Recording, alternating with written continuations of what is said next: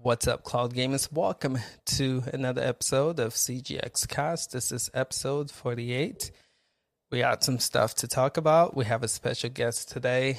We got missing people, as you guys can see. GTP is not going to be here today, and Holtz might not be here, but we'll have to wait because they can slip in. So we'll see what happens with that. But today we're going to be talking about the Google Dev Summit. A lot was said there that I think is pretty interesting. So we'll kind of wrap that up and see what the panel have to say about that. GeForce Now 1,000 game milestone. We'll discuss how we feel about that. And also 13 games releasing for the platform this week. Amazon Luna had one game this week, but it's a good game. So we'll discuss that too. And xCloud had the medium release and other games, but we'll talk about the medium. Steam got into the console, or if you want to call it, gaming console war with the new handheld. We'll discuss that and how we feel about that as well. So again, this is going to be a jam-packed show, and we have a guest. So let's just take a sec to say what's up to you guys who are on here. We got Sherman Gaming. What's up, man? Good to have you on here, my dude. Zero Games for me. What's up? Inled, what's good? Of course, Chase, what's good? And Fee, I'm going to call you Fee. We always call you Fee. What's good? Good to have you on here. Don't forget, fellas, if you guys want to support this show, hit that subscribe button. It's helpful for us. Again, it is distributed among all the content creators in this panel.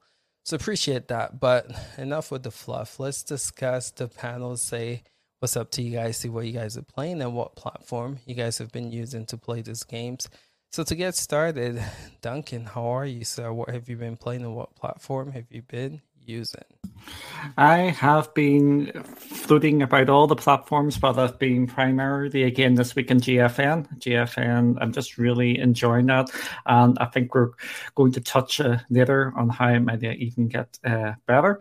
I've just been flipping between a load of games. I've been back on Power Hose. Or Power Wash Simulator. I think I need it at this moment in time. I think it's melting over here. We've just set a record temperature. You're going to laugh. A record temperature for Northern Ireland, 31 degrees, which is about 88 Fahrenheit. That is our record. That is a new record in Northern Ireland. So we are melting here. But compared to everywhere else, it's absolutely nothing. But for us, it is roasting. I think me, Hellmonkey, and Marchie are just absolutely dying here because of the heat, because we're just not used to it.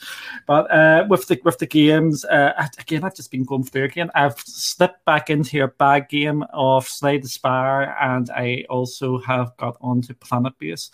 But I actually did something naughty this week and reactivated my Ubisoft Plus subscription. So I've been dropping back into some Assassin's Creed Valhalla as well. Nice. What convinced you to resub to Ubi Plus? Because I was off for the week. So basically... So I had a bit more time to get stuck into a load of games. So I've had a good week playing games. Okay, fair enough. Good to have you on here, Duncan. Again, it'll be good to get your intake once we start discussing these cloud gaming news and discussion. How about you, Hellmonkey? What have you been up to, sir? What have you been playing? What platform? Hi guys, thanks, Ace. Load of Destiny 2 this week. Just been working sort of late in that. And I'm loving the way it's running in GeForce Now right now. It's just so smooth. And I've kind of caught a loot fever from it. So other than that, I've played a few games on Game Pass, but I'm just on Xbox Cloud Gaming.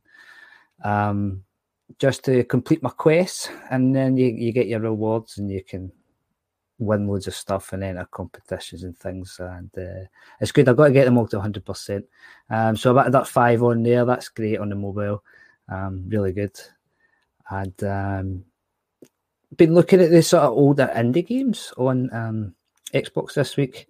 Ran through a few. My favourite so far has been one of the most recent, which is Limbo. It's sort of dark. It's quite good. And A Plague Tale Innocence is such a good game. I am enjoying that to no ends right now. It was down from the service for a few days actually during the week, but it just wouldn't load up, and thankfully it was back up and running a couple of days later. So I've been enjoying that while it's been there. Other than that, hard at work, man. Okay. Cool, man. Monkey, good to have you in here for sure. Okay.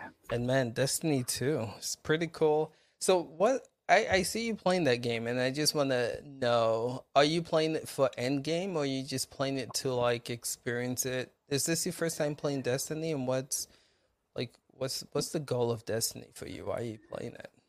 For me right now, I just enjoy jumping in and doing sorts of different random raids, seeing what sort of loot you get. I'm sort of trying to level up the character right now, and then I'm going to go back and finish Beyond Light, which I still haven't done, and because I've done the first 2 campaigns, so I want to see where the story goes. Yeah, that's all I do in Destiny. Okay, fair enough. Chief, I want to get to you, but just to throw this out there, I'll DM you. Chief, give me an update. How have you been, sir? And what's been going on for you? And what have you been playing? What platform? Yeah, just to put in the melting context, we don't have air conditioning in the UK as standard anywhere. So when the temperature outside is 20, 30, well, I say 20s, 30s, in the 30 degrees, our houses are in the 30 to 40 degrees. So it's often cooler for us to go outside than it is to be inside. So that's why we're all melting here. But game-wise, solo, Swords of Legends Online has been my main game this week. I've racked up over 30 hours on that game this week. So you can definitely say I'm hooked. I'm quite surprised at how well that runs on GeForce now, actually. So it's been quite good to just be able to pick up and play that. And then I've kind of got back into the Medium because it landed on xCloud. Yeah. I did some testing, and I couldn't believe how good it looked on xCloud. Yeah, as we kind of expected it to. Right, it's their only next-gen title. They've upgraded their blades, so to be playing it on PC, I was pleasantly surprised. Now, I did just do a comparison with the Series X, which has drawn me back to the Series X again, right, because the quality is there. But when I don't have the time, because I have kids and a wife who wants to use the TV, I can just go and dive on the tablet or on my PC and play the Medium on xCloud now. And I'm going to play it to completion. I'm far enough into the game that I'm really gripped by the story and I want to see where it's going now. And it keeps twisting and turning, and it's really, really got my attention now. It was a bit slow to get started, but I'm really quite engaged with it now. I want to see where it goes. Cool. So performance-wise, I know, again, you have the Series X, and just when you compare the cloud game of the Medium to the Series X, what are you noticing, like, when it comes to the blades? Do you feel like graphically it's getting close to what the Series X looks like in performance-wise, or do you feel like they still have a long ways to go with that? I'd say performance-wise and graphics-wise, it's a lot closer. Now, I say it on the video, it's a 1080 stream. So there's only so much quality that you can get in a 1080 stream, right? But if you play that on a tablet, you're not going to notice. It's going to look crisp and clear, and it does. You put it on a 1440 monitor, you're going to notice the stream compression, especially in those dark areas and in faster movement. But I would say that the upgrade for Series X has taken the performance issues out of the equation, and it's now down to stream quality is where it has the biggest issues on the larger screens. But on a mobile, on a tablet, it looks like it does on a Series X. It's absolutely phenomenal. But as always, you put it on a monitor, you really notice those issues. Yeah.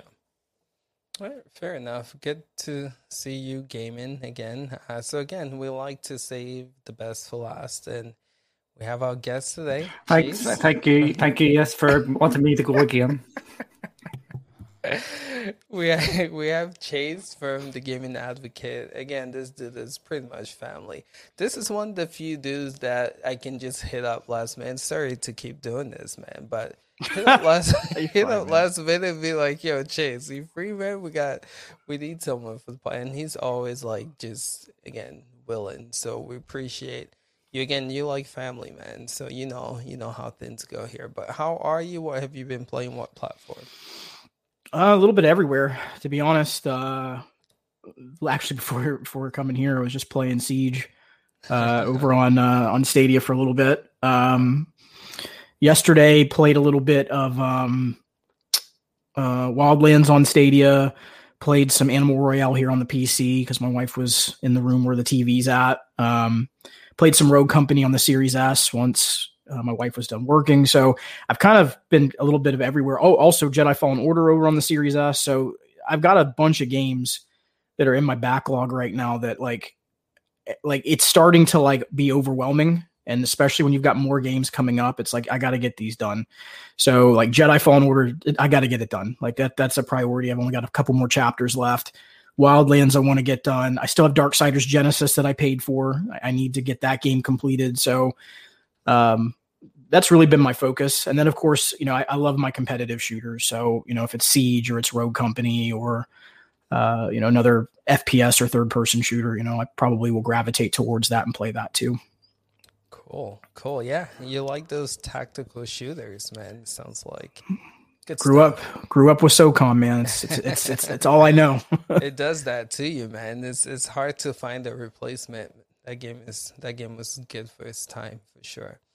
As always, Chase, it's good to have you on here, man. So thanks for being a guest. Can't wait to get your input, especially talking about Google Stadia and the devs and all that stuff. So yeah, cool, fellas. So I've been playing everything, kind of. I've played Stadia, again, was with chasing them last night, playing some Rainbow Six Siege, and Stadia was a lot of fun. Just wanted to throw this out there. If you guys play Siege, or Siege, whatever you want to call it, on Stadia, man, let us know. I'm trying to get like a group of nighttime gamers, man, playing that game, because that's when we normally play. So hit us up in Disco if you want to partake in that. But I've been playing the medium, tested it out on xCloud. Again, runs really well. But I don't know if that's my type of game, so I don't know how much longer I'm going to play it. But Yakuza has been a game I've been playing a lot on xCloud. And GeForce Now. So after the 1,000 game milestone GFN news this week, I actually went to the library. I was like, GeForce Now has a lot of games. Like, what games are these? 1,000 games. I went and I scrolled, and I was really blown away by the selection of games. They have a lot of games, and again, we'll discuss that here. But man, shout outs to them. 1,000 games, 500 games since they came out of beta 18 months ago, added to that platform. So it's insane. Again, we'll get to that, but been playing Rogue on GeForce Now, testing that out, and also just, I think it was Sleeping Dogs, so it's another game I was playing on there as well. But yeah, GFN, man, good stuff overall. All right, so anyone else, did I miss anyone? Gamer TV is probably going to hop on. We'll check in with him when he hops on. But yeah, let's move into the news. Let's move into the Luna news. As you guys know, they dropped a game this week. Trying to remember. Was it Valkyrie was last week, wasn't it? What was the game for this week? It was Dark 5, or as Dark some 5. people... which I covered. 2.5. Yeah. Like you did a video for this. I did a Just shows where I am with Luna right now, man. But yeah, Dirt 5, which played well. If you watch my video, I said it played well. So my biggest gripe with that game, man, is the online. So the port is excellent. 60 FPS, 1080p runs. I personally feels like it runs better than it did for me on xCloud, and also I would go as far as to say Google Stadia. performance wise is really, really good. But then it's lacking the online play. So if you want to play online, you have no one to play with.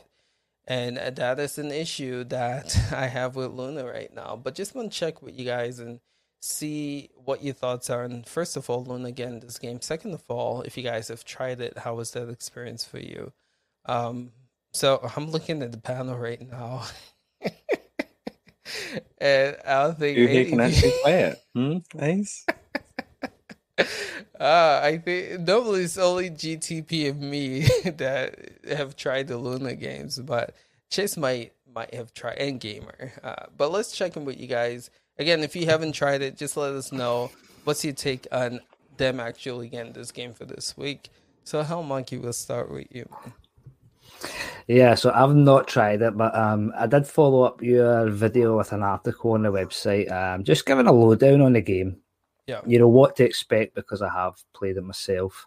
But for me, it's missing the two main features, which is online racing. You know, Codemasters are renowned for the online lobbies, the creation of custom matches with your friends, and the likes the guys in the Stadium racing community would be doing the same with their port to Stadia. But in the playgrounds as well, that's such a fun editor to use. It's really simple.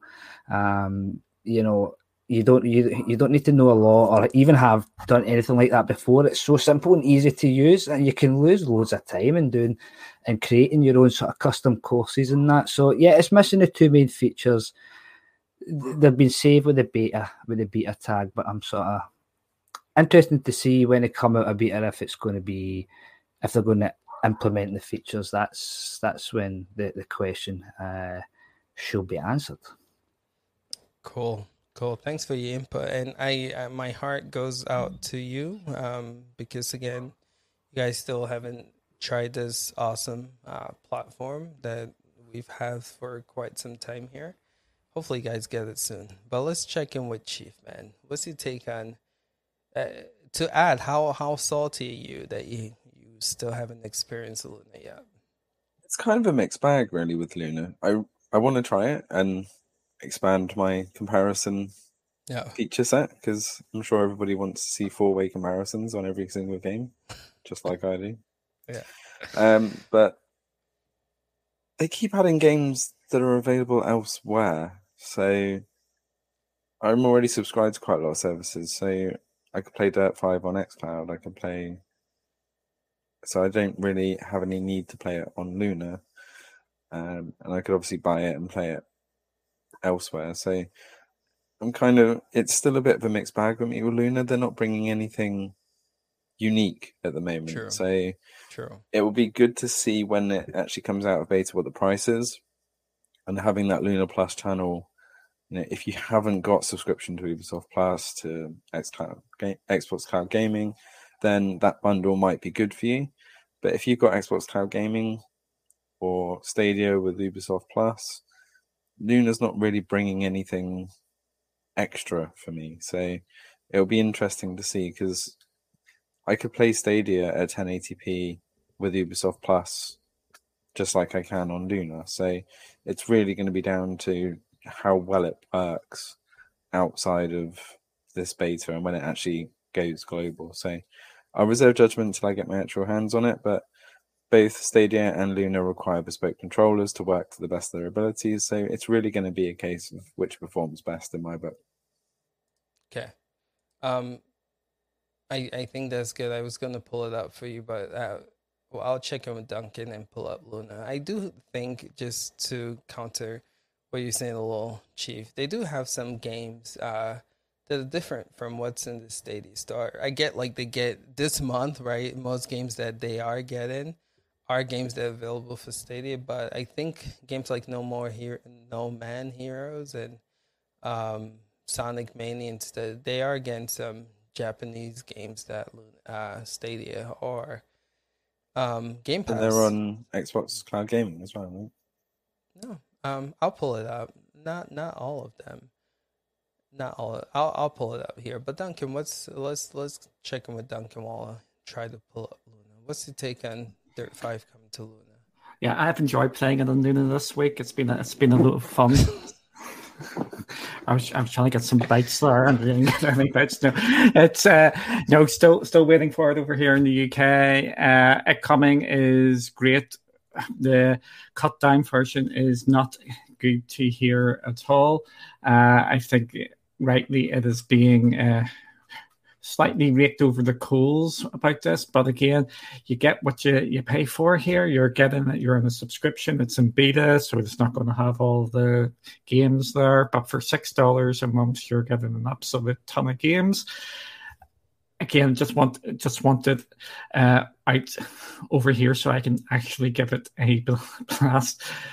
And again, Chief brought up about you can play games on different systems, and that's a prime example there. You can buy it on Stadia for the $30, or you can rent it, or if as people call it, or you can subscribe to it there, and you can subscribe for a couple of months and get access to all these games. I think we're just going to see the battle of all of this different subs out there, and I wish there was more games out there, but that goes back to the exclusive games argument.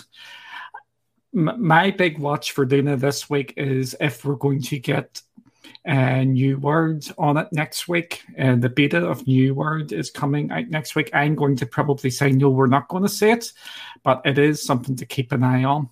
I'm expecting New World to be there at launch in a couple of months. If not at launch, I think we're going to hear it's going to be going on to Luna pretty soon.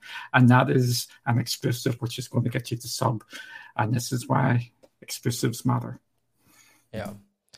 So there's a rumor going around. I don't know too much about it, but someone knows something about Luna happening soon. So in a way, we're going to kind of speculate what we think that might be, but with New World coming out next week or pretty soon, it's the beta next week. Yeah, but I would assume hopefully this rumor kind of is tying into that, aligned with that. But again, it's always fun to just speculate about what we might possibly see Luna do. But yeah, Chase, what's your take on this, man? I mean, it really comes down to what, my philosophy is, what do consumers like, Amazon and a lot of these entities, I know that the lens that's being looked at through this is, what is the hardcore gaming audience or the core gaming audience look at? But I think a lot of these companies are just focused on who's already in their ecosystems, who's already on Amazon, who's already in Google, who's already over with NVIDIA, and can they just capture a little piece of that market right now? That's kind of their mentality. But as far as the game not having some of those core features, I mean, I can completely understand if someone is extremely frustrated by it, especially if you're a consumer of Luna and you use Luna and you would expect those features to be there. I can also see it from the other side of it that maybe someone wouldn't be as bothered by it if they, it doesn't affect them as far as their situation, or they're not in the Luna, the Luna ecosystem. But I think at the end of the day, the big thing is, for folks out there, that it does matter one way or the other, whether you want to voice that you're happy with it or you're not happy with it. You have the right to express your concerns or your frustration or even your happiness to the company directly, as long as it's in respectful means, So I don't have any stake in it personally on this, and I'm trying to avoid injecting my personal opinion on it.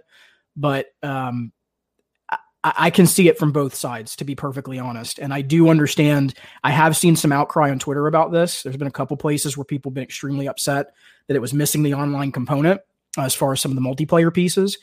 And I get it. I understand where those people are coming from, and they have a decision to make of whether they want to continue, supporting that pathway by Luna and by Amazon. And Amazon will have to decide, if they see a large amount of their consumers start walking, if that tends to become a trend going forward, they'll have to make a decision and decide whether or not they're going to allow developers to continue to do that kind of stuff with their platform. True. Thanks for your input, Chase. I see Gamer TV snuck in here, man. Good to see you. What's up, man? Hey, what's up? What's your take on the Luna news with Dirt 5 releasing to the platform this week? Oh man, I think it's great news. Just more games for the platform. I know it's missing the online piece, but I have a little more information on that. I'm not sure if I can discuss it much, but it has something to do with crossplay and trying to sort all of that out before adding this to Luna, because it's a crossplay with PC. So they're just working all of that out, but it's coming. The game itself is great.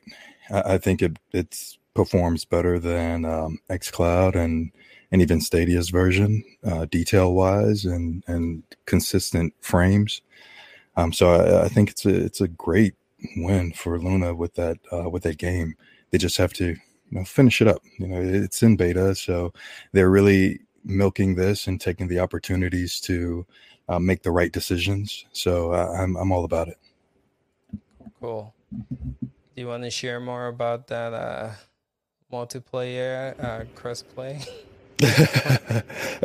Well, I mean, it's very basic. I mean, they're exploring crossplay, and Luna, they held out the online component for the Luna version because of this. That's pretty much that's all I can really say about it. Managed it for Rainbow Six Siege. What's up? So that's a good point, but it seems like the Ubisoft Plus games are different from the games that they put on the Luna Plus channel.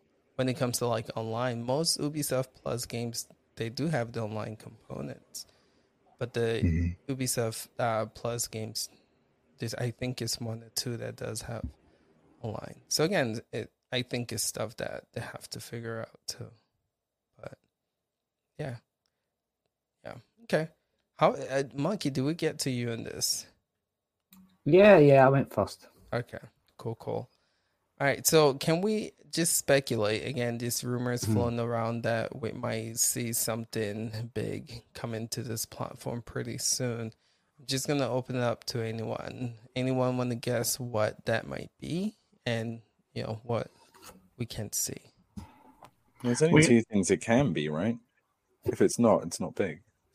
Okay. Chief, what are those things? The expansion outside of the US. Okay. And New World coming. And we do know that there's a new channel being worked on. We talked about that a couple of weeks, or if not a couple of months ago. The family channel is being looked at as well, and there's already a game there which wasn't on Luna. I forget the name of it there, but I think that the Chief is right. If it's a big announcement, it's either one of them two things, if not both. And hopefully we'll get the other Amazon game as well, which has went out from my head because that looked really cool as well. What was the name of that one again? It was during one of the press conferences. It was another RPG made by Smilegate, but oh yes, I've just got Hellmonkey excited about that. It's I think that's going to be the big thing. If it is, it has to be expansions or New World, and I'm hoping it's going to be. I'm hoping it's going to be the three things: new channel, the New World, and us getting it over here in the UK. How big would that be if they do that, right? If that's the announcement, new channel coming, family, whatever, EA, wherever, expand into more countries, and we're gonna add an exclusive title to this platform. Do you think that's big enough to make noise in the cloud gaming space for Luna?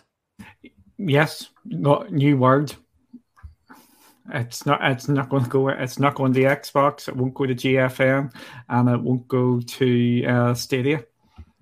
I think New World on its own is not going to be a huge thing because it's a paid-for game. It's been delayed 3 times, so I don't think people, unless they were in the pre-order, are that excited about that game. Unless, as I said, they're going to be part of the beta and they're ramping up stuff.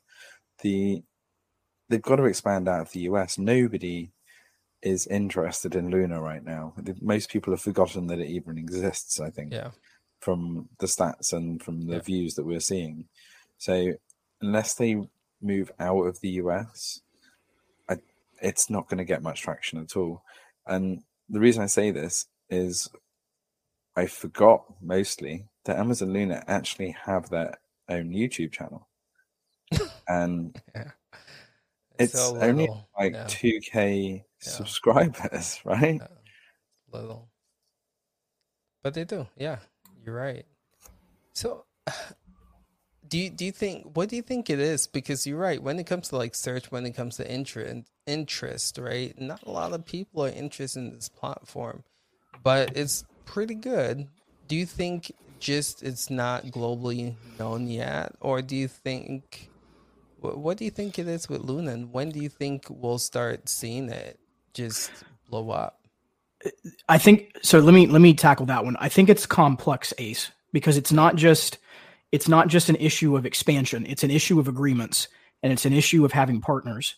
And look at what I'm trying to kind of keep it equal here.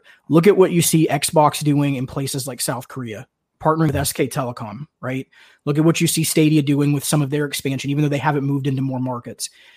Look at GeForce Now's partnerships and how they've been with the Game Awards. They've moved into Chromebooks. It takes time to get these things in a certain place before you just go full on into an expansion. So I think a lot of this has to do with strategic partnerships. It has to do with contractual elements before you move into it. Plus, the other piece of it is that these companies also want to test their product. In this case, they're still in the beta stage before they start rolling it out to a mass audience if it's not performing at the place that they believe that it should be. It's not as simple as just saying, you know, I'm not trying to like move away from the question that you asked. It's just the answer is not simplistic. There's too many variables with it and too many elements to it of why they're not making those moves yet. It's not just one piece.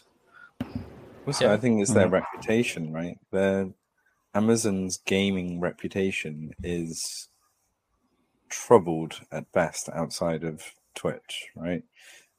All of the games that we've seen, and everybody's hoping New World's going to survive, but not many other Amazon games have made it past the starting pace right now. And with I can't even remember the name of the game Crucible that they pulled last year, Crucible. That's it. That really put people on the back foot, and I think Luna is just one of those. It's because it's so new that people just maybe be a bit put off on Amazon's history now. Yeah, I'll add something really quickly to all of that. Great points, obviously, but Amazon has time. I mean, they aren't in a hurry. We see that, and I believe partly that's due to AWS's success. I mean, they have all the time in the world to make this thing work the way they want it to work.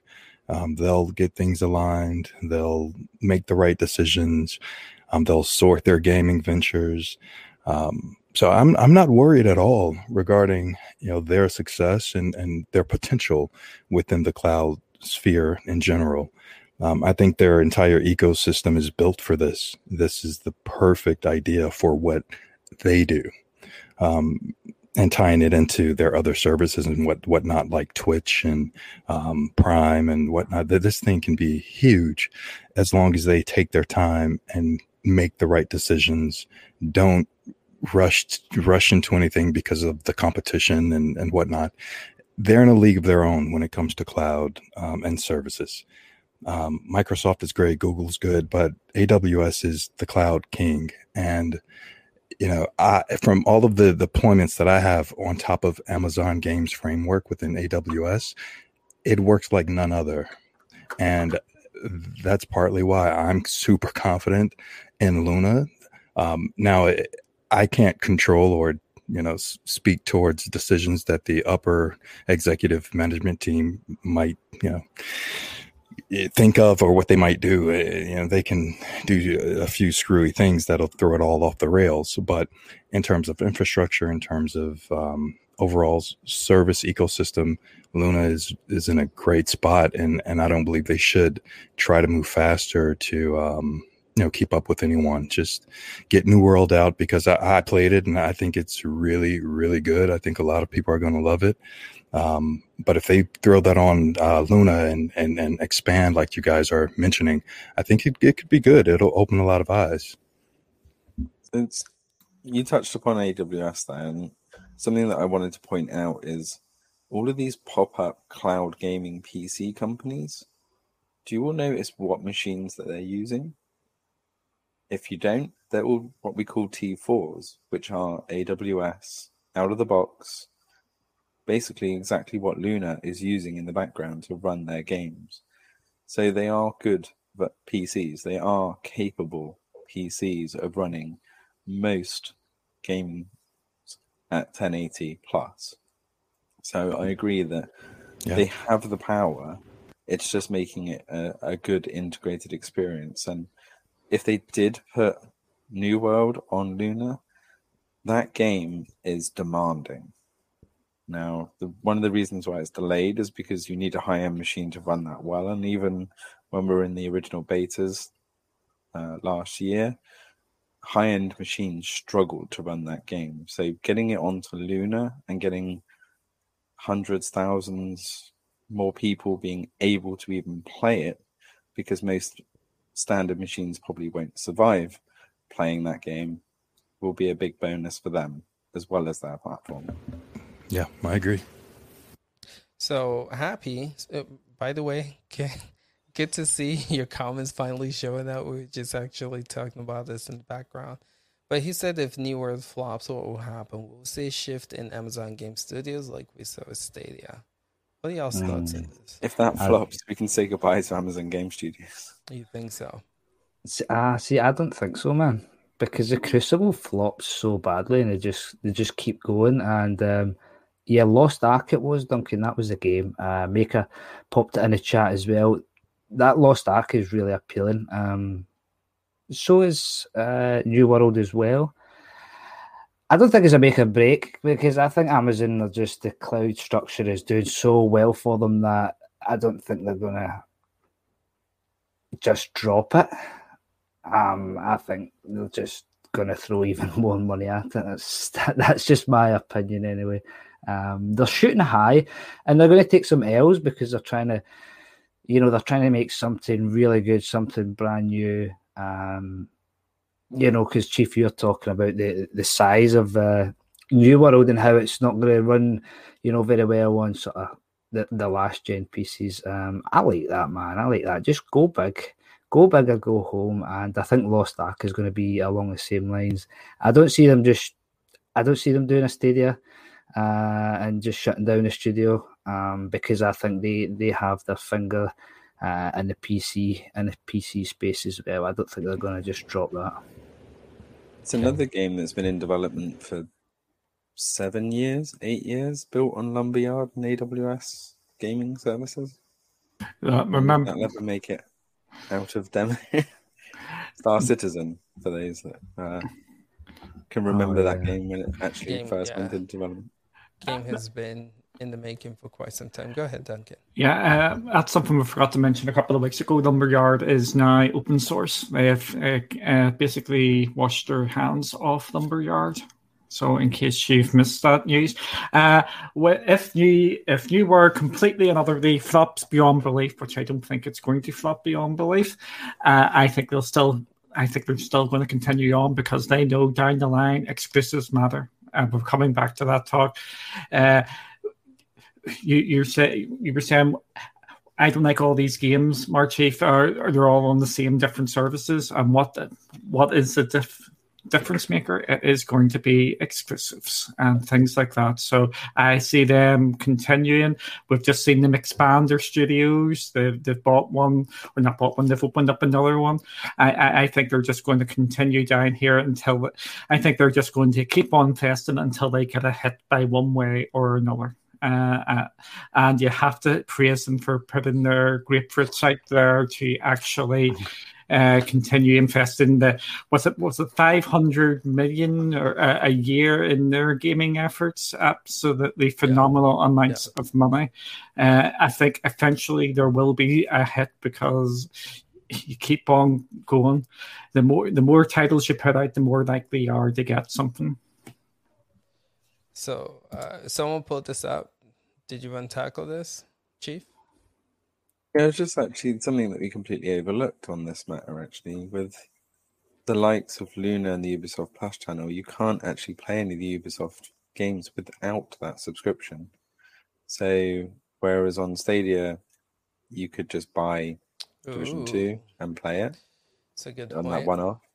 Unless you subscribe now to that £13 a month, you can't play it on Luna. So Luna is actually putting you in the subscription buckets, and if you don't subscribe to that channel, there's no other way of playing that game. So just an interesting thing that we kind of missed, I think, in the channel scenario.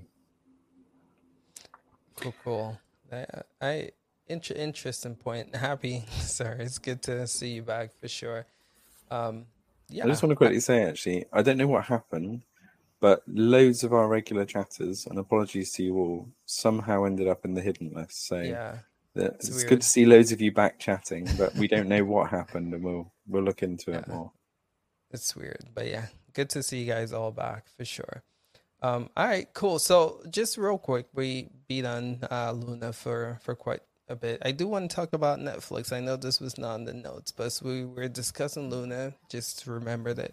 So you guys know they're considering or thinking about coming to play with the big boys with the cloud, in the cloud, and making their own cloud game platform. Just gonna open this up. Don't want to spend too much time here, but just want to know what y'all take is here. Do you think they can actually make a dent? Should the competition be concerned, or is this another one of those like Verizon and Facebook things that are just gonna come and potentially go away? Open it up to you guys' thoughts. Can I go first? Sure. No. I love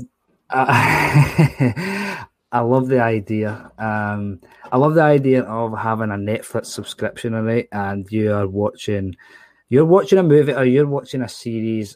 You're waiting on the next one coming, okay, or the season is ended, okay, and it's ended in such a manner that 50% of the audience ain't going to like it, and the other 50% are going to like it. You know, something like that. It's going to split, and then they just pop up with change the way this ends and play through this as a game.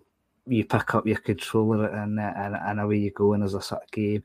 That's my sort of vision, but whether they can do that or not, let's just wait and see. But please do something like that. I want this sort of interaction with cloud. This is what cloud can let us do, and the ability to stream games. Let someone reach out and grab that opportunity, man. I think that would be really good.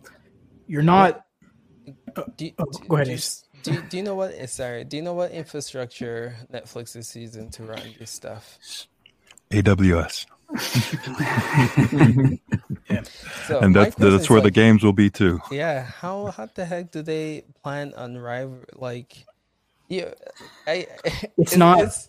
Go ahead. It's not about rivaling. It's what Duncan was saying a moment ago. It's the entertainment industry has been moving towards a consolidated delivery option for quite some time. And what I mean by that is if you're a Star Wars fan, there's going to at some point be an app where everything that is Star Wars is all in one app.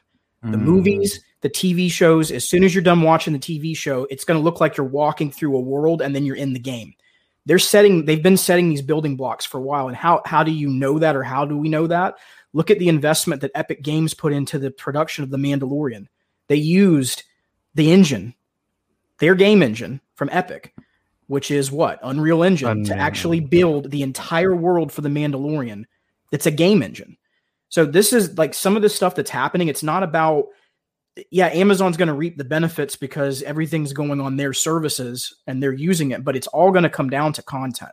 If Netflix has more content than Amazon has, even though they're using their blades or their window, in this case, it's not blades, it's Windows containers, or vice versa. It's, I'm trying to think of another example. Instead of Netflix, Hulu, let's say Hulu comes out with a gaming service. The same thing's going to apply, but I think that's the setup that you're seeing. Imagine you've already seen with The Witcher. They've already been talking about go play You know, the game after this is it's been set up for several years that the entertainment industry was going to be more than just movies and TV shows. The next frontier is how do we bring games into it? And it's almost like I was talking about on my show this morning. It's like Disney. You know how when you go to Disney, they want you to stay on property in the hotels because what? All that money stays on Disney property. So if you stay inside of the Netflix ecosystem and you play a game through there, they've just kept all that revenue versus you going outside to an outside entity. So I think that's the play that's happening there. Okay. So do you think this is good for cloud gaming? I see Chief shaking his head no. I see Duncan. Yeah, yes. I think so, personally. You think so? Okay. Tell me more about that, Gamer. Why? I mean, they're the only ones that can do it the way they can with their existing infrastructure. I mean, Chase just alluded to it all. You won't find that experience anywhere else. I don't believe this is a simple addition to cloud gaming. This is a plus one, a plus two type of situation. They aren't just jumping in to do what everyone else is doing. You have to utilize the power of your platform. And I think Netflix, they're smart enough to do that, jumping into cloud gaming, creating different IPs, gaming IPs based on their originals and things like that. It'll be phenomenal. Okay. So, Monkey Chief, who wants to take it? I was just going to make a quick point. Remember that movie Bright with Will Smith? That was one of the first original Netflix. Could you imagine when that ended, that you jump into the game and you play as Will Smith? That would make an amazing. See if that was only even like a couple of hours long to play the game. 2-3 hours. That would just be an experience like no one else has done right now. Right. I love that, and I love the idea. Again, just kind of like what Chase was talking about. But let's remember how difficult it is to create new IPs. Like, how would that work? Would it be, I don't know who licensed the movie, if it was Warner Brothers or whoever. Would it be Netflix making that exclusive, or would it be like, how would that work? Because again, the games are probably not going to be then AAA games. They're probably going to be like indie mobile phone games, right? Like how? Go ahead. Anyway, I'll go first. Chase was saying this. Hell Monkey was saying this. Gamer TV was saying. I'm going to tell you what the first game, or one of the first games, which are going to be announced for Netflix. It is going to be The Witcher, because The Witcher is getting DLC this year, which is from the TV show. And I think it's absolutely nailed on. The Witcher 3 is coming to Netflix gaming. Or Netflix, I just called it there. Netflix gaming. There we go. We'll just call it that. It's going to I'm just excited because it's also what Luna can sort of offer as well. The tie-ins to the movies and games is just going to intensify. We're seeing this across basically all the platforms. We're seeing it with Xbox as well. Look at the big conference, the E3 conference, and there was two big announcements from that. And I've just the Sea of Thieves with Pirates of the Caribbean, and with Flight Sim and I was going to say Top Gear, Top Gun. We're seeing the crossover between movies, TV, and all the different forms of entertainment. And I think Netflix are going to be on the ball with this. And what I'm wanting to see, we've already seen it with some of their games, like the Stranger Things 3 game. I think we're going to see them sort of pop up to expand the story and all that. I just can't wait to see where all this crossover scene will go. It's just going to be really interesting, really fun. So then that means be prepared, because this is just the beginning, and Disney's probably got something cooking up. Who else? Who else is streaming? Any major entity that's putting out TV content. And I just wanted to, because I knew Hellmonkey was going to say something, I just wanted to add some context. I'm not saying that's going to be what I was talking about earlier is going to be successful by any means. I just think that's the play that's happening here. I think that's what these companies are trying to do. Interesting. All right, Chief, I see you shaking your head no to this whole idea. What are your thoughts, man? What are you thinking? So I kind of think that Chase hit the nail on the head on here, and I don't think that this is cloud gaming as everybody thinks it's going to be. One, Netflix already has a ton of play your own, pick your own style series, games, what you want to call them. We've seen FMVs where you pick your own routes. Netflix already has a ton of these, so they're kind of already cloud gaming in a way, because we see games targeted at that exact same thing as How Monkeys played recently. I think they're going to be using it to enhance their originals, making those backgrounds, making content quicker, more realistic than green screens. As we saw, Mandalorian is probably one of the biggest successes of not using a green screen setup and using a gamified world with huge screens. And it not only sped up development, it gave much more immersion, it gave better lighting. Look at the documentary on the making of The Mandalorian. The techniques that they used to make that made that series as much as a success as the actual content itself. And it's really eye-opening to how gaming and screen technology has changed so much to be able to do that. You would never believe that they didn't use a green screen in that at all. It's really phenomenal setup that they had. As far as if they are going to go into the traditional set, wrong audience, completely the wrong audience. Nobody, maybe 1% of Netflix users would actually be interested in gaming. Most of their target audience wouldn't bat an eyelid. See, go play this game, don't care. Next series, I'm here to binge watch. I'm not going to play anything, let alone the whole controller fiasco. What are you going to do? Play a game with your remote? One of your dedicated little 3-button remotes? How are you going to play a game on that? They're going to go and buy... They're going to make their own controller, man. Exactly. Gaming controller. We know that doesn't work. It needs to be a pick up and play scenario if you want that target audience. They're not going to go, oh, I can play The Mandalorian. Let me just go online and buy a controller. It'll be here in a week. And then, oh, my next series is out. I don't care anymore. We are too lazy, too instantaneous for that type of thing. So if it's going to be something like that, I think they're already on the AWS structure. It will be a partnership with Luna. If they're going to have that game integration, it will be a handoff to something like Luna or partnership or making the content in the background. If Netflix go into gaming, it's going to be the biggest waste of money in the history of Netflix. So I'm glad you said that, and that's sorry, Monkey. I would say this. No, I was just gonna say, Chief has just destroyed all my dreams, man. Why are you going to go and put common sense and logic into everything, man? Let a man dream. No, like I don't want. Here's the thing, right? We have Luna, we have Amazon's infrastructure, we have Google, and again, this is probably Google said, after the closure, they're going to focus on, like helping other people pretty much create stuff in the cloud. I don't know what that's going to look like, but instead of creating that, this is one, maybe it's money, but instead of creating your own thing, why not work with people who already have things available out there? Again, Luna using the same infrastructure as you. Why not say, hey, let's license, work with you to license our game into your platform.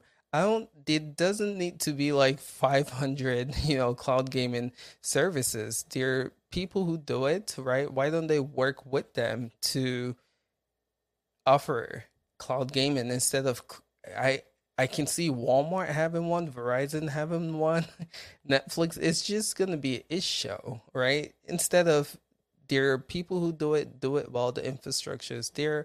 Partner up with them, work with them, and use what they already have available. I would say that's my take in this situation. We don't need to see 20 cloud gaming stream services. Now, some people might think that's a good thing, but me personally, I think it's way too much, man. But it's just me. Yeah, I think we are going to see an absolute load of them. Will all of them survive? Not a mission. It is going to be... That's true. That's true. I think we're just going to see a load of these all pop up. And this is why I'm excited, because what we've seen, Stadia has launched, Xbox have learned from some of Stadia's mistakes, Luna has as well. And everybody is adapting and changing, saying what works and what doesn't work. This is bring all these on and survival of the fittest, and let's have a battle royale for our money. That's what I want. So Jay says that's what to expect. Yeah, I agree, but yeah, again, let's see who survives out of all of this. It's just I don't know. All right, we spent way too much time on Netflix. Anyone else want to add to this? If not, let's move on to what's actually in the show notes, man. Anyone else? Okay. All right, so GeForce Now, 1,000 game milestone. Just let's pause there real quick. How big is this? I know I wish Holtz was here because I can see him making the argument they're probably counting the same games 10 times, right? Or whatever the case might be, right? Again, Control and Epic, Steam, and GOG, if it's on there's 3 games, right? Is that what they mean? That's unique games. No, yeah. It's quite a lot more if you count the duplicates. So you don't think it's duplicates included? No, it's 1,000 unique games. Okay. So salute then, kudos. But let's talk about that. And again, to add to content here, 500 of these games were added since this service came out of beta, and that's been 18 months. So you do the math, right? Again, the 18 months is close to Stadia's launch. Stadia, they boasted at the Dev Summit they have over 180 games on the platform. GFN is saying since they came out of beta, which was 18 months ago, 500 games have been added, bringing the total to 1,000 games milestone. So let's talk about this. How big is this, right? And what are y'all thoughts? And shout outs to GTP because he really wanted to be here for this. But we'll get to him next podcast, I guess. But let's open up with Duncan. How big is this milestone? It is a big one, and the way they're adding games at this moment in time, 2,000 isn't going to be too far away. They are just absolutely blitzing these games through. What we say, some weeks we think it's a week, and nobody likes any of the games, and one week maybe out from 4 for some people. It's an absolute banger of a week. They are bringing games on a consistent basis, and at least every month there's at least a couple of games that people will probably want to sit down and play. I think they have been absolutely brilliant this year. I think the games have been consistent. We may argue about the quality as a quality over or quantity over quality, but they are bringing games. The more games you have on your platform, the more likely people are going to play it because there's more likely to be a game that you want to play. I am working on something here. When you actually go working for something for Cloudy here, but when you actually go through every single game on GFN, there is games there which you mean nothing in the game list. You just don't see them. But when you actually go into them and have a look at them and watch their trailers, they are looking really, really cool and something you will want to play. I think we're going to be touching on something else later, which I am excited about, which I think is actually a positive for GFN down the line. But this milestone is massive, and long may it continue. Keep on bringing us the games. I think we do want some of the other big publishers back, but for what they can do, I think they are doing an absolutely smashing job. So you know what? For the sake of time, because we still have other stuff to cover, let's just include the 13 games released this week with this 1,000 game milestone. What do you take with this 13 games that was released this week for the platform? Duncan? It's 13 more games for me. Just for the sake of time, it's the Tainted Grail Conquest. I have got that on my wish list. I will be picking that up at some stage. It's a roguelike card game, absolutely brilliant, right up my alley. Again, there's going to be games there where people will want them. People will think are absolute rubbish and filler games, but they're. I think it's not a weak week. It's not an absolutely strong week. It's a solid week. They're consistent. Consistency is key. Okay, fair enough. let's move to Chase. What do you take on this 1,000-game milestone? And also, what are you taking the 13 games released for the platform this week? I mean, it continues to be them focusing and kind of just putting their head down and bringing titles to the platform. I think the part that probably is, I'm trying to think of it from a consumer standpoint. The part that's probably going to make folks happy is that they went from only maybe a couple games a week to now almost 10 to 15 games every week that they're consistently bringing to the platform. So I think that right there is, a big deal. And it gives folks options. They can go in and look and see, okay, well, from the 15, I'm exaggerating, but from the 15 games that came out this week, is there something there that could speak to me? It gives them a little bit more of an option. As far as the games that came out, I mean, for me personally, there's not a whole lot there that speaks to me. I do know that some folks will be excited about Warframe. I know that's always a game that a lot of people get excited about. So, there is that, but I think overall, I think the big thing for them is they have continued to just focus on doing, and it may be boring to some, but it's keep doing the same thing over and over again at a point where there's a consistent track record.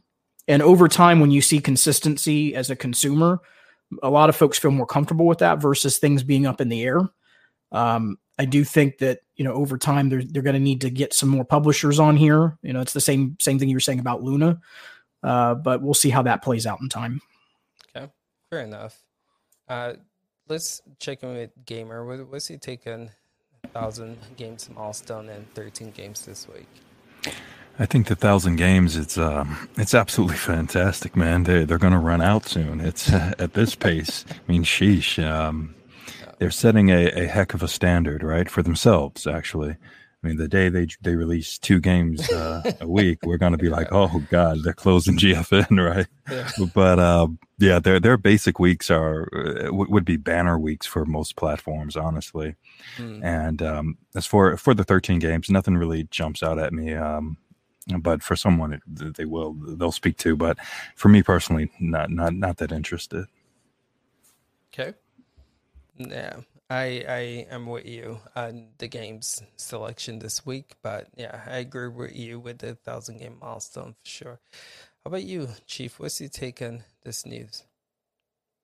1,000 games is kudos to them. As they said, 500 in 18 months.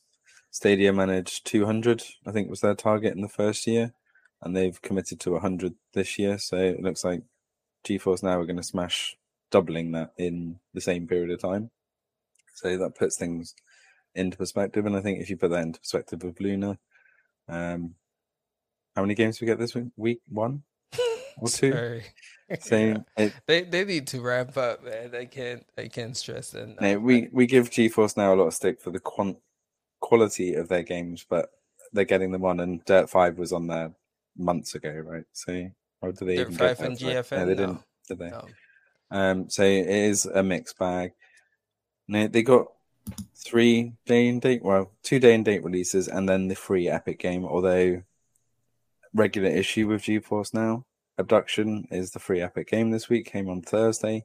It's still not there on the platform. We know it will be there at some point this week, but it's always a bit of a disappointment when it's taken a whole weekend, or that's it. We know it's not going to happen this weekend, so it's going to be sometime next week.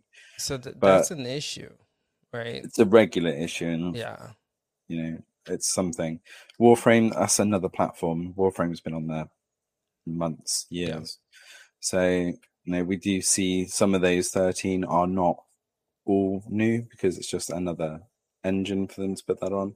But putting things like Use and then X3 Albion, these are quite big, long playing games. So again, if you've got that in your backlog, and as One to Escape said, it's in the backlog.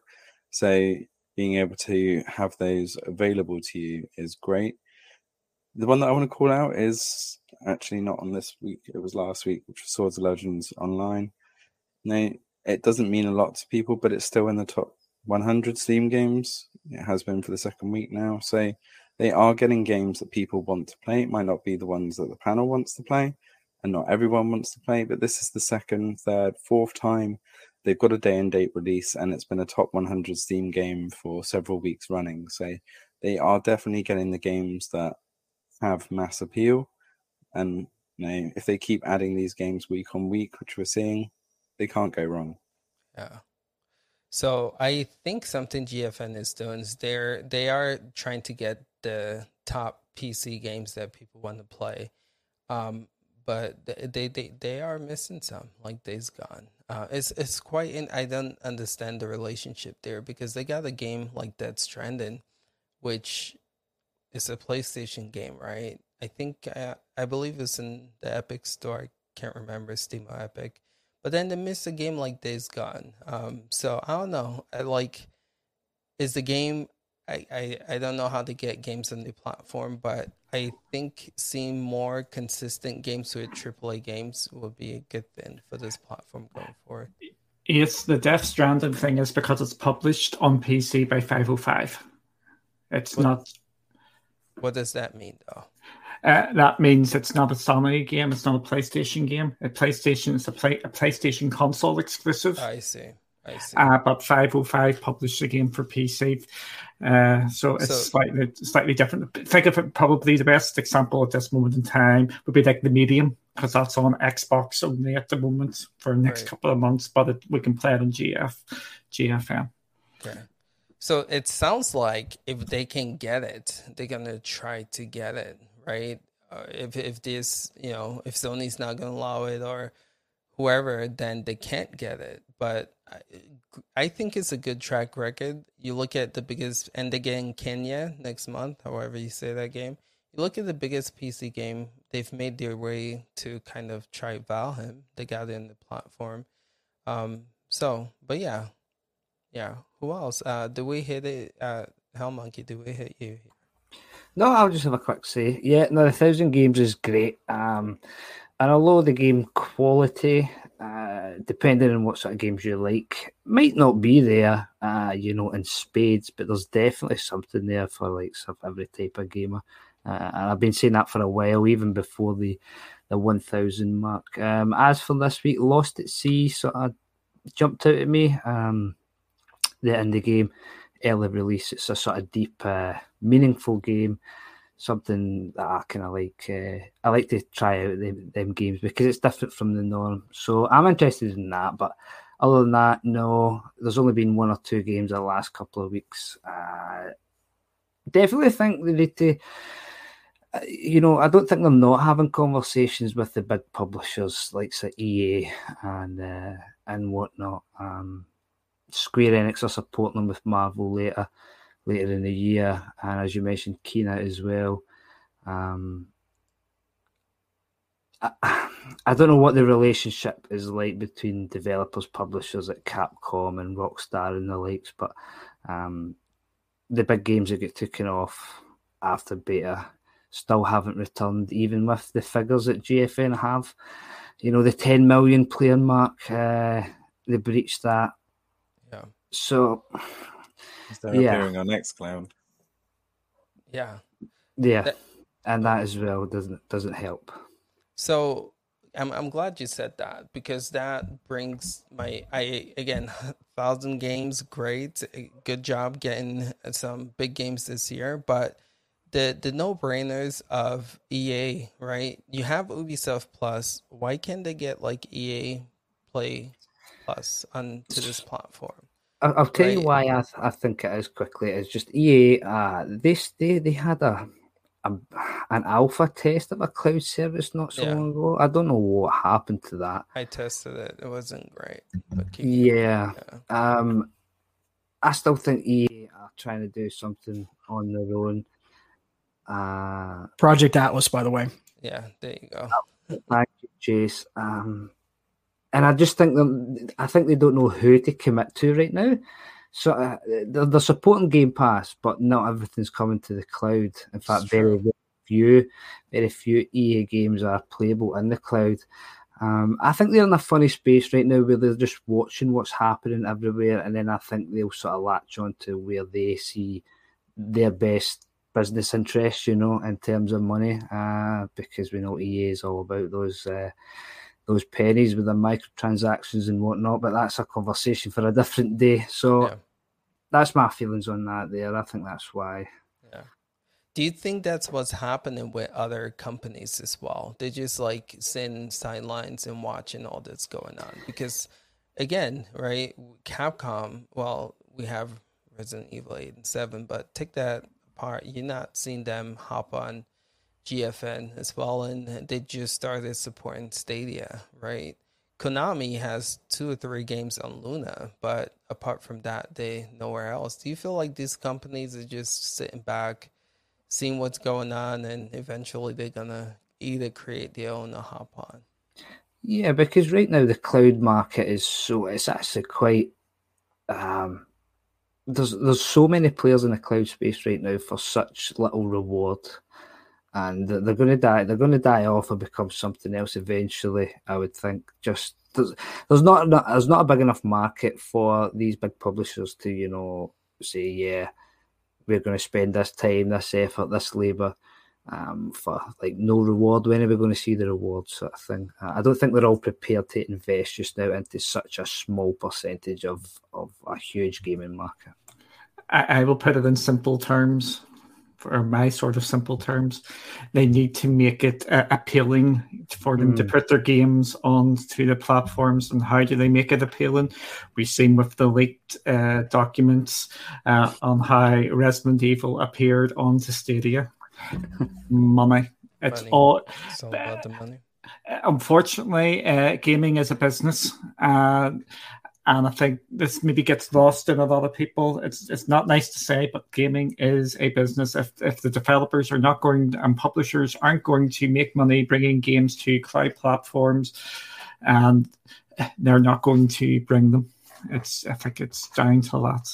Or they feel that they're going to lose money, or they're going to lose a cut of the pie, which I think that's what some of the issues that GFN have for. I don't really understand because it's all going through the PC, but I think it's a business.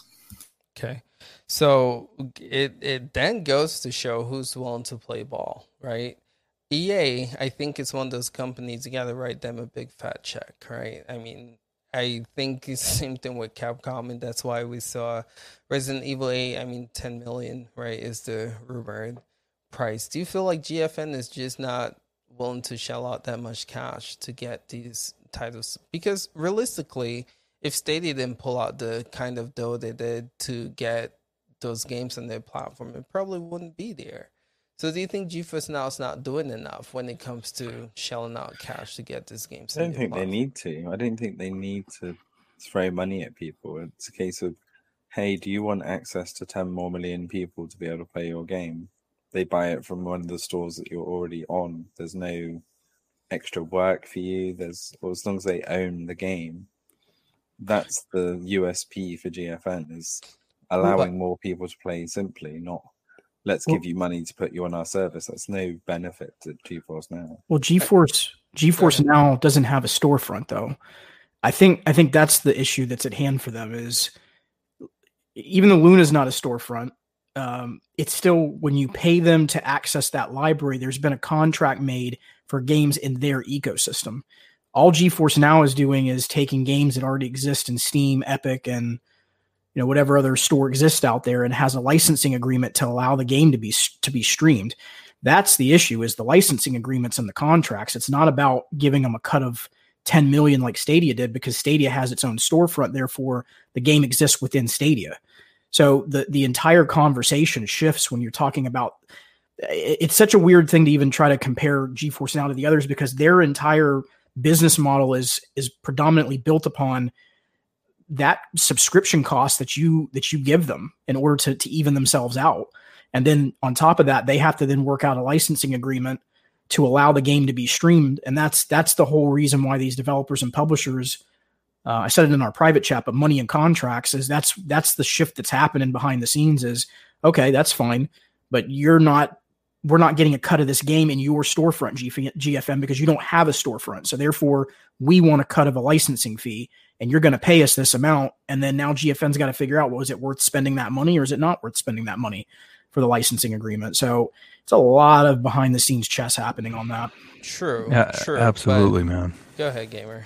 Yeah, I was just going to add something really quickly. I'm not sure if we touched on the piece of existing relationships with consoles, such as PlayStation and Xbox and those guys. A lot of these publishers value those relationships quite a bit. And they talk to these guys a lot regarding the cloud and different platforms like GFN, Stadia, and Luna. They're like, hey, what do you guys think about this? What are your opinions about all of this? And it's such a scratch my back industry. You don't want to step on anyone's toes, especially in the console world.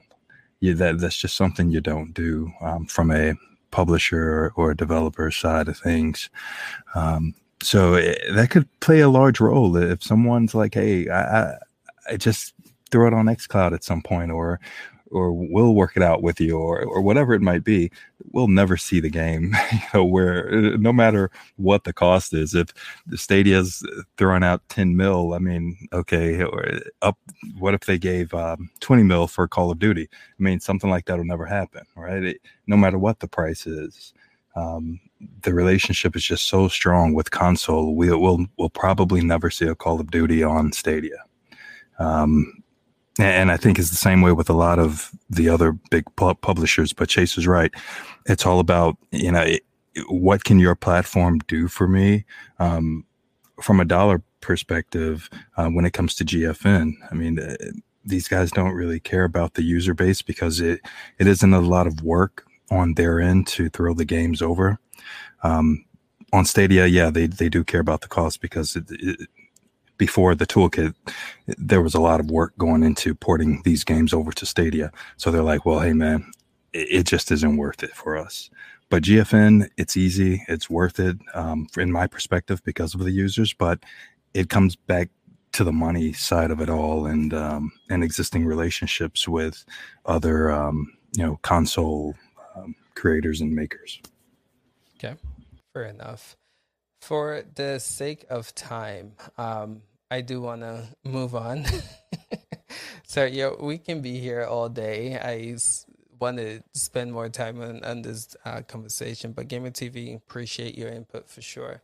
But since you were the last one to go, I don't know if you've been following the Stadia Dev conference, but I was hoping to have you on today because, again, you're an ex-dev, and I just want to get your feedback on the Stadia Dev news, right? Again, what's been going on if you guys didn't catch the whole Stadia Dev keynote and if you want to call it conference thing. They're trying to make it interesting for devs to create games onto this platform again, right? Offering an 85-15 split. And for Stadia Pro, right, they talked about 70% revenue going back to the creators, right? Depending on how much time the consumers put into playing those games on Pro. So a lot of the things here, a little incentive to make it look enticing for devs to port the games over. I would have to say the biggest one is they're making the porting process, bringing your games onto the Stadia platform a lot more simple, right? Going from Vulkan to just porting a game if it's Windows-based. All these stuff, I think, is really good for the Google Stadia platform. I think this will help us hopefully see more games come to the platform. But having you as an ex-dev here, I just want to know, what's your take on this news? And do you think we'll start seeing more games come to the Stadia platform because of all these moves this made? That's a tough one. I think the moves are smart moves, number one. So kudos, they're paying attention. They realized GFN just dropped 1,000 games, and they're like, "How did that happen?" Okay, well, fine. Vulkan is a hindrance, and some people might feel a little, miffed about that comment, but it's the truth. For the Stadia platform, Vulkan was the hindrance. In general, it isn't that tough to bring games over to Linux, but for Stadia, it was. They did not have the tools available in the platform for the devs to use. The devs would have to source the tools and hire someone who's familiar with the tools in order to get their games over. But now Stadia has changed it where there's absolutely nothing you need to do extra. Just go through the regular porting process and we'll use the toolkit to convert different hooks over to Vulkan for you. So that's a huge difference versus these tools already being available in Linux. So let's just clear the air on that one. But I think it's a great idea and it should bring more games. But the problem is 80%, 75% of nothing is still nothing. So a lot of work still has to go into it from Stadia's part, and a lot of the onus is still on Stadia to bring these games over. Just because you tell a dev, hey man, we're giving you 85 or 80%, 70%, whatever it might be, but we'll look at that and say, well, that's still nothing. We're the users to make this worthwhile. Oh, okay. I was going to ask, what does nothing mean? So you're saying the users are not there for that to absolutely. Okay. Yeah, for it to be enticing. But and I segue that into the other piece of that. They also have a really great monetization. You cut out a little gamer. Oh man, he was just getting into it, man. All right, let's give him a sec to come back, but let's check in with Chase. When Gamer comes, we'll just switch back to him. What's your take on this? Well, I can pick up where he left off because I was actually going to say something similar. I think number one, the truth is a little bit in the middle. There's been some really big extremes with this keynote. Like there's been the extreme of, well, this proves that Stadia is they're grasping for straws, and this is a desperation move, which I don't think it is. And there's also been the extreme of, well, this has never been a problem, so why is all of a sudden there's a big deal out of this? There's two big things. So number one, Gamer was touching on this, is that the 8515 is great. And in theory, it should bring more players not more players, but more games to the platform. The issue that comes in hand is that these developers are going to look at what's the cost analysis versus their return on investment. They're going to look at the player base, and they're going to look at, for the cost perspective, is there enough players there that potentially will buy our game that will give us back that initial investment plus us actually make some money. And if that's not there, they're going to second guess it from a financial perspective. The 70% for Stadia Pro is a great thing on top of the base pay. We still don't know. There's no indication of what is that base pay going to look like. Is it going to change? Is it going to increase? Is it going to stay the same? And then there was also the state share numbers, which I don't know if anyone caught that. I was talking about this as well, that, there was a 1 out of 10 and 8 times number. They didn't give us any data sets to say 1 out of 10 of what, 8 times of what, because 1 out of 10 can be great if the number that's actually, interacting with that is expansive. And I'm not trying to knock Stadia on this. This is what companies do, folks. Like PR wise, they spin things into where it makes it sound a little bit better. It's not a bad thing. It's not faulting them, but you just want to be able to see the data to see, okay, well, what does that 1 of 10 mean? And it's the 8 times number of players, interacting with state share clips. What was 8 times of what? How many players was it that was interacting? So I think overall, you can look at the keynote as there was a lot of positives. You got a roadmap, you have an idea of where they're likely going to be going. But I do think there are some things where, as it stands today, I don't think anyone can look into a crystal ball and either say that Stadia is going to die because of this or Stadia is going to live or succeed because of this, guaranteed one way or the other. There's too many variables. I know that's not attractive to say. I know wait and see is never attractive. People don't want to hear that, but you really have to wait and see on this. There's too many pieces to it to determine what the success rate's going to be out of it. True. Nicely said, Chase. Nicely said. Ooh, people are just cutting out left and right. I don't know what's happening. But let's finish what we were saying this time. Yeah, it's good. Go ahead, pick up. I feel like we'll get picked on here. It's just Chase, have you anything else to add there? No, I don't know what's going on with my browser. I'm sorry, y'all.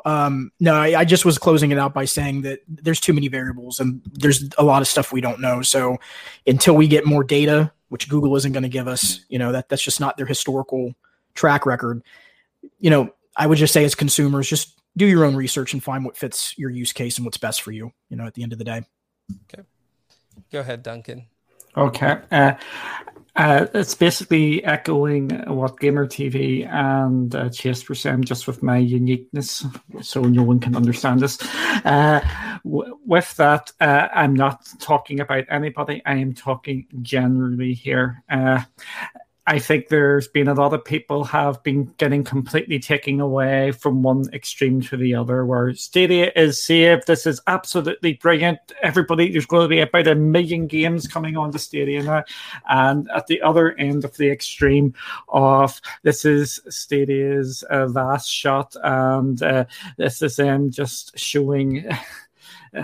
trying to get something to stick, and this is the end, and this is the final straw. I think it's a wait and see sort of thing. I am optimistic that this is a good first step to try and get more games onto the platform, firstly. Just to take this into a slightly different area, because I don't think there's any point me treading over the ground here. I think this is a move which I've been talking about for a while. We've been talking about this as a panel, to get more games onto Pro with that change in subscription model there, where they are offering 70% share of the Pro game revenue to the devs, depending on how many times games are played by users in Stadia. I think we could have an absolutely massive talk about how that is a good thing and how that is a bad thing, but I don't want to go down here because we are limited on time. But I just want to see what happens. I'm still waiting for the second piece of this. Are they going to come out and speak to us as consumers? Because this does seem to have some consumer sort of things going on with this change in the Pro model. I can just see an absolute mountain of games on Stadia now just going to the Pro, and Stadia becoming a subscription service first and a buying service second. That still means you buy games on Stadia. It just means they're going to be pushing the Pro model to try and get more people to take that up, because there's going to be more games. So that's going to be their spiral. They've seen what's going on with Luna. They've seen what's going on with Game Pass, and they're trying to do something slightly different with that. There is going to be the slight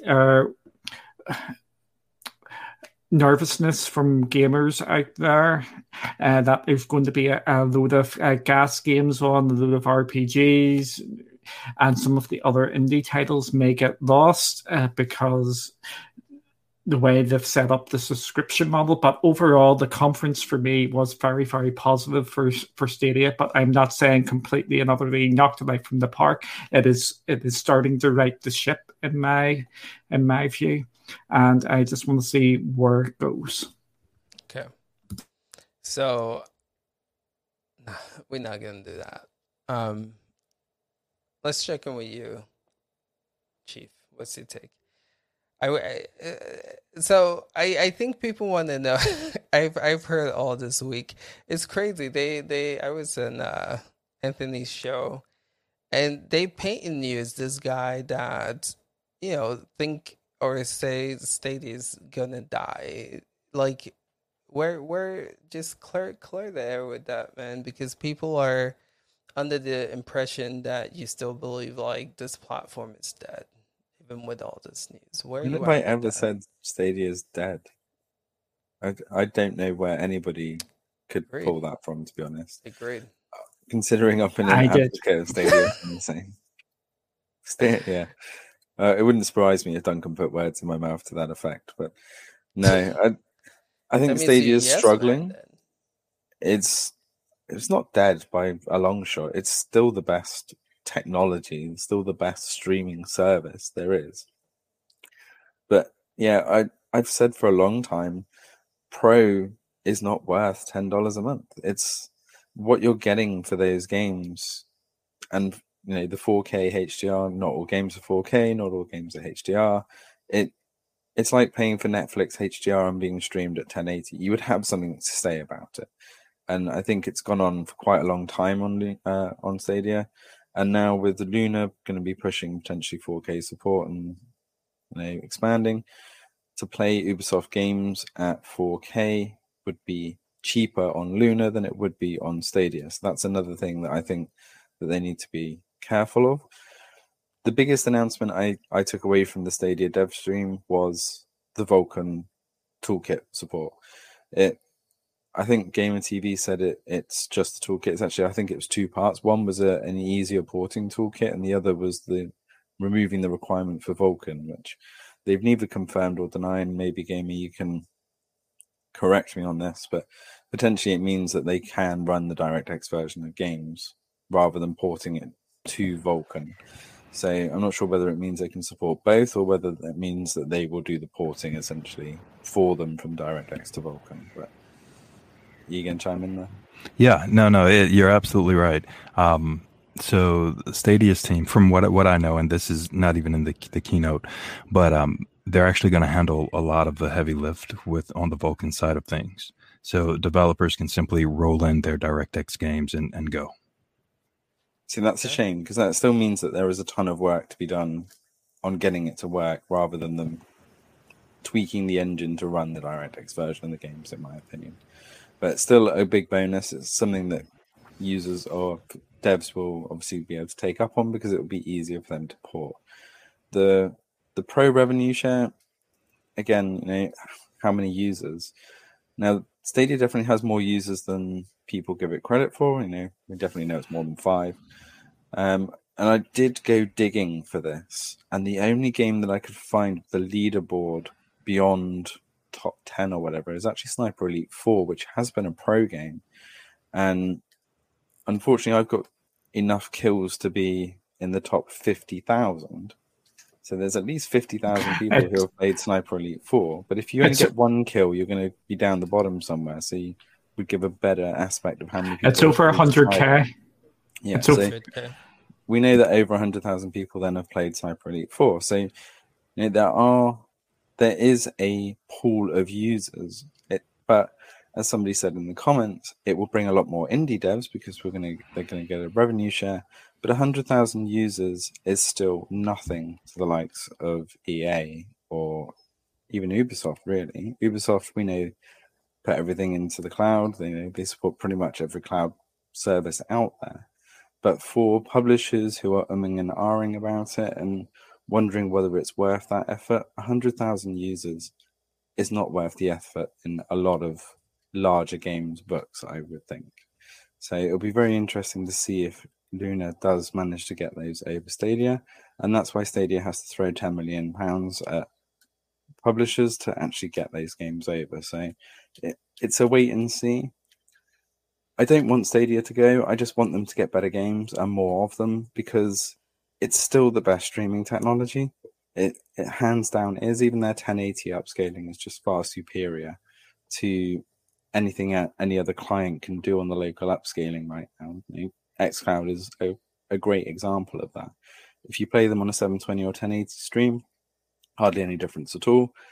But you take the 1080 version of Stadia and play it on a 4K TV or monitor, it looks good. It looks fine. You do the same with xCloud or Luna.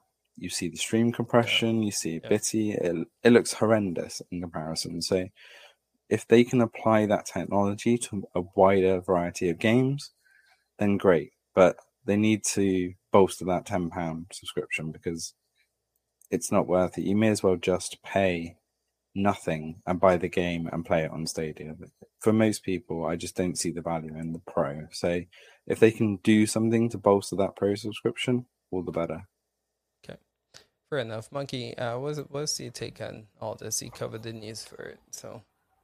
Yeah, no, it's moves. Moves I think needed to be made. I think Stadia, I don't think they're panicking or anything like that. Like we were talking about, two ends of the extreme, but those websites and articles have to sell themselves one way or another for your attention. All the news is good. They're pushing forward. They quite clearly want to have more games. My only concern with the sheer benefits based on an engagement basis is that a small indie company want to get a big share of that isn't going to be too inclined, in my opinion. I think that's designed for a live service game where players are going to consistently play daily because there's daily tasks, there's daily rewards, etc. for signing in. I think that's going to benefit those types of games more than, say, a small indie company has written a great little action adventure that's a playthrough of 10, 20 hours. You could essentially get that done in like 3 days, whereas a live service game, if you're consistently going back to it, their engagement figures are going to be higher. And other than that, good moves. Let's get more games, and it's not more games for me, in case anyone takes this away. It's more games for everyone to get more people playing on the platform, because we know that it's very stable and it's working, pretty well 95% of the time. Good point. Me personally, I think overall this was a good move. This just shows me that cloud gaming is still so young, still in the infant stage. People are still trying to figure out what this should look like. And again, this shows that, number one, again, shift happened internally for Google and the Stadia team, and we know that. But the fact that they're making these changes tells me that, something was not working and they're aware of it and they want to make it work. So overall, this is nothing but a great move for the platform. People expecting them to see the effects of this today, tomorrow. I think this is going to be like a long-term thing, and give it 6 months to a year, possibly. We might start seeing the results of this, but overall, I think this is good. And like I said previously, Stadia needed to do something to shake things up. They made some internal changes, and I think overall that was really good. If something's not working, business will tell you to change it up, and they did that. So let's see what happens going forward with this news for the devs, and just with the internal changes that happen with the company as well. But go ahead, someone else want to hop on? Oh, that was me, punt. No, I was just going to say something here, because we get this rep that we are just in there sticking the knife in for the Stadia just for the hell of it, basically. And some of the stuff we have been talking about for months now came sort of to light with this talk. Trying to make it easier to port into Stadia. We've been talking about that. Trying to make it more appealing to devs. We've been talking about that. A lot of the stuff we've been harping on about and getting a lot of flack out there, it seems to have been happening there, because I know myself and Gamer TV last week, we said, what was the number one thing you want Stadia to announce at this? And myself and Gamer TV have probably worded better than me, because he's better at all that sort of carry on than me. Basically, I said go for a full Windows sort of port where you can just do your Windows games, and that semi came true. True. No, here's the thing, guys, and we have to speak about the positive. We have to speak about the negative. A company will not grow if all they hear is positive statements, right? So if there are things that a company needs to do to improve, that's what this channel is all about. We will talk about that, and hopefully, I know they watch, even though they don't want to agree that they do. You guys do. And hopefully, what is said here and what the chat have to say is something that they listen to and they try to apply and make changes. But something else happened with the Google Stadia team that I do want to give a shout out to as well. Number one, we're getting FIFA 22. We know that, right? And it's the next gen version of the game. I know some people want to say resolution wise, it might not hit it, but overall, this is good. So now we have Madden, we have FIFA, we've got Star Wars, we've got the older version of Madden and FIFA. So those are the 5 games I'm assuming that they signed the contract for. It's all great news. But my thing is, I think they need to sign another contract, man, because I would love to see Battlefield 5 on this platform and these other EA games. I know the devs already said the platforms that are coming are it, But I would love to see them make another deal with EA to get more EA games on here. Mass Effect would be a great addition. We were talking about games earlier to the platform, but I'm just gonna open. What are you pointing at? Okay, go ahead, Chief. First of all, correction. Battlefield 2042. Battlefield 5 is already out. I'm sorry. Although that would still be a great addition. 2042 would be even better. Be. I was waiting for somebody to speak up on that one. Man. Yeah. One of the last points I wanted to mention that I kind of neglected to say about was the whole thing with the affiliate program that they released. You know, not just the pro revenue share. They also did a pro affiliate program for devs where they would get a portion for every £500 worth of revenue that they linked to in their own marketing, which I don't want to say too much about Stadia's marketing, but this seems like the worst thing to do. Hey, market your own game to be played on our platform and we'll give you some money for it. It seemed like a bit of a really strange way.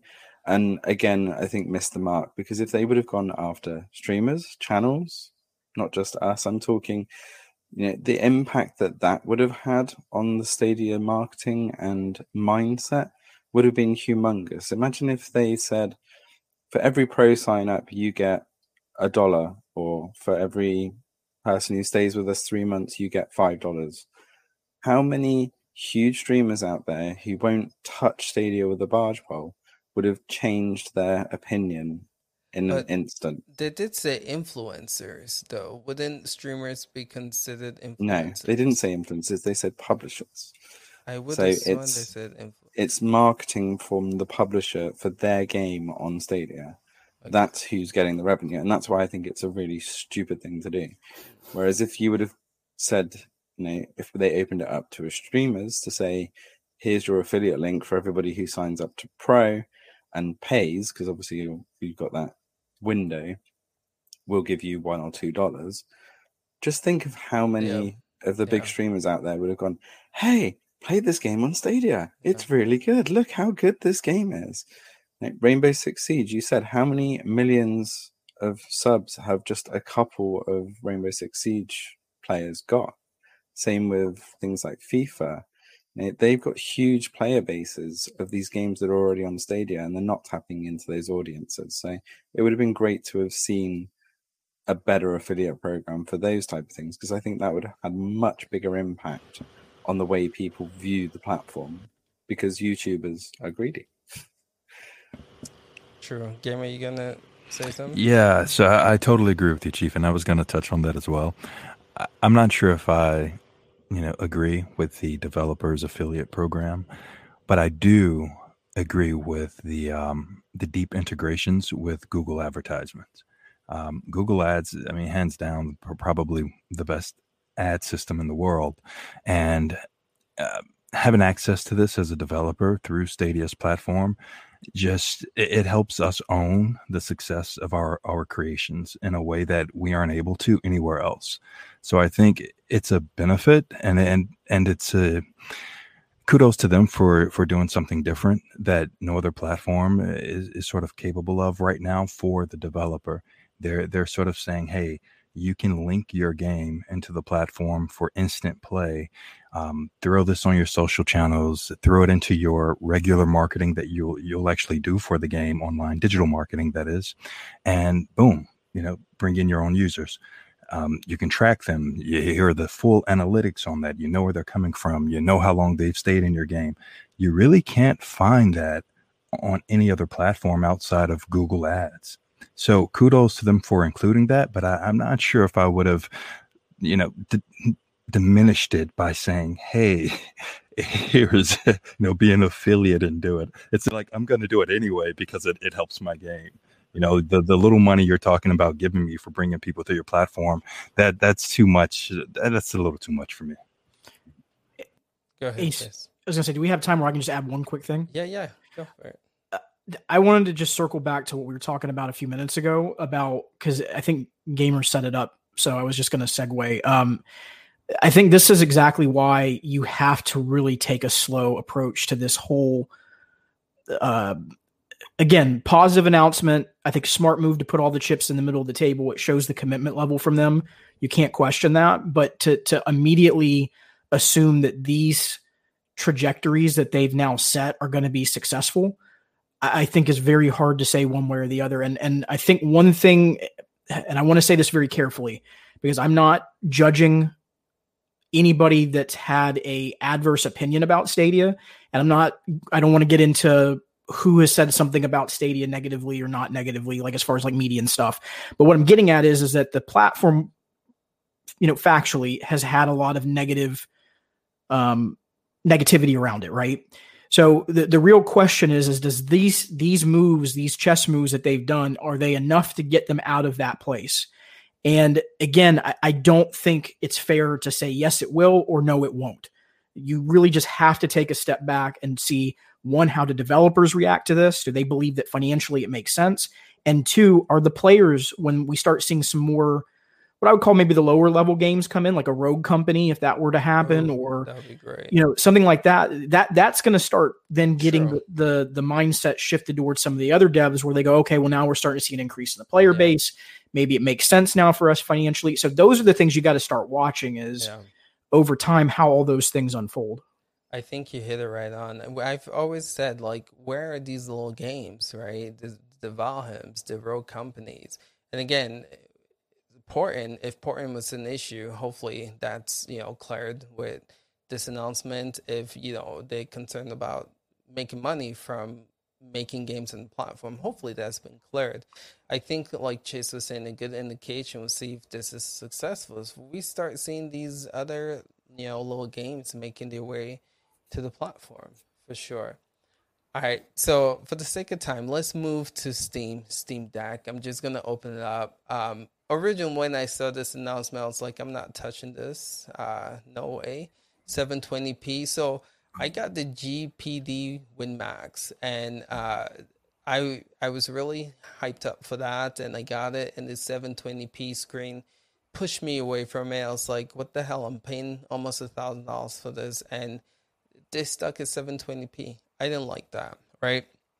So I went back to my Switch, playing it. I was like, the 720p screen is not too bad, even though, again, it's smaller than the GPD. But that got me, again, I saw the 720, it's like, I'm not getting it. And my thing is, the screen, if the Switch is good enough, again, Switch is coming out with an OLED, still 720p. This might not be too bad. When it comes to like the internals, again, it has a trackpad. I want to test it out, see how accurate that's going to be for first-person shooters. Imagine like playing Rainbow Six. An advantage that we complain about is like PC plays versus Stadia plays. They have mouse and keyboard.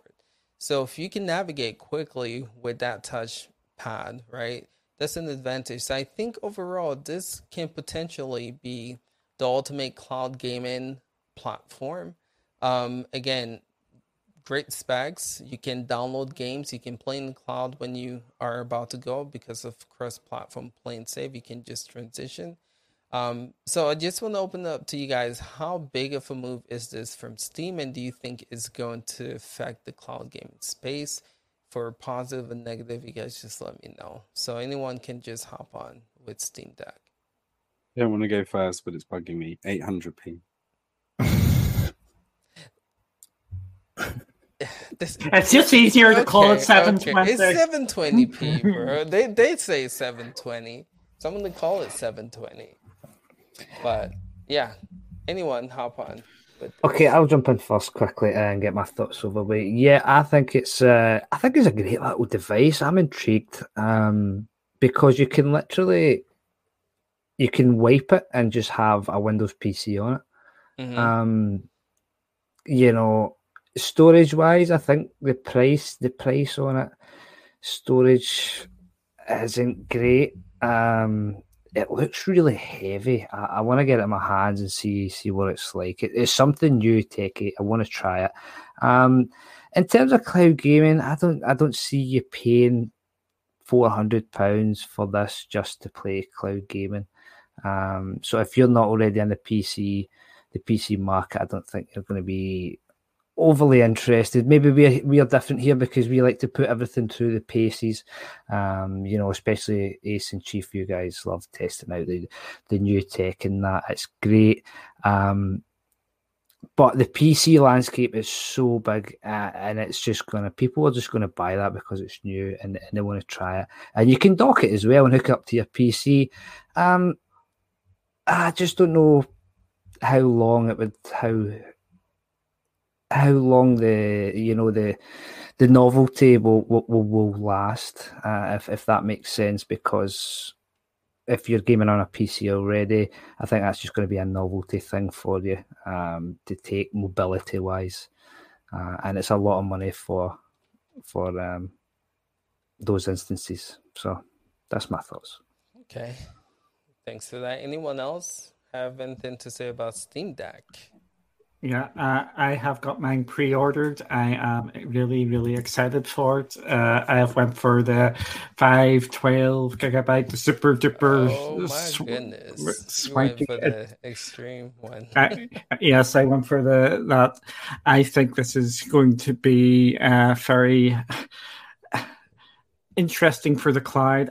What I see for me anyway is I think I'm going to be downloading games onto it if I know I'm going places where there is no Wi-Fi or no internet at all, and just jump in and have a bit of fun there and hook it up to my TV because it comes with it, or you can buy a dock, you can dock it up to your TV and then continue my gaming on the TV.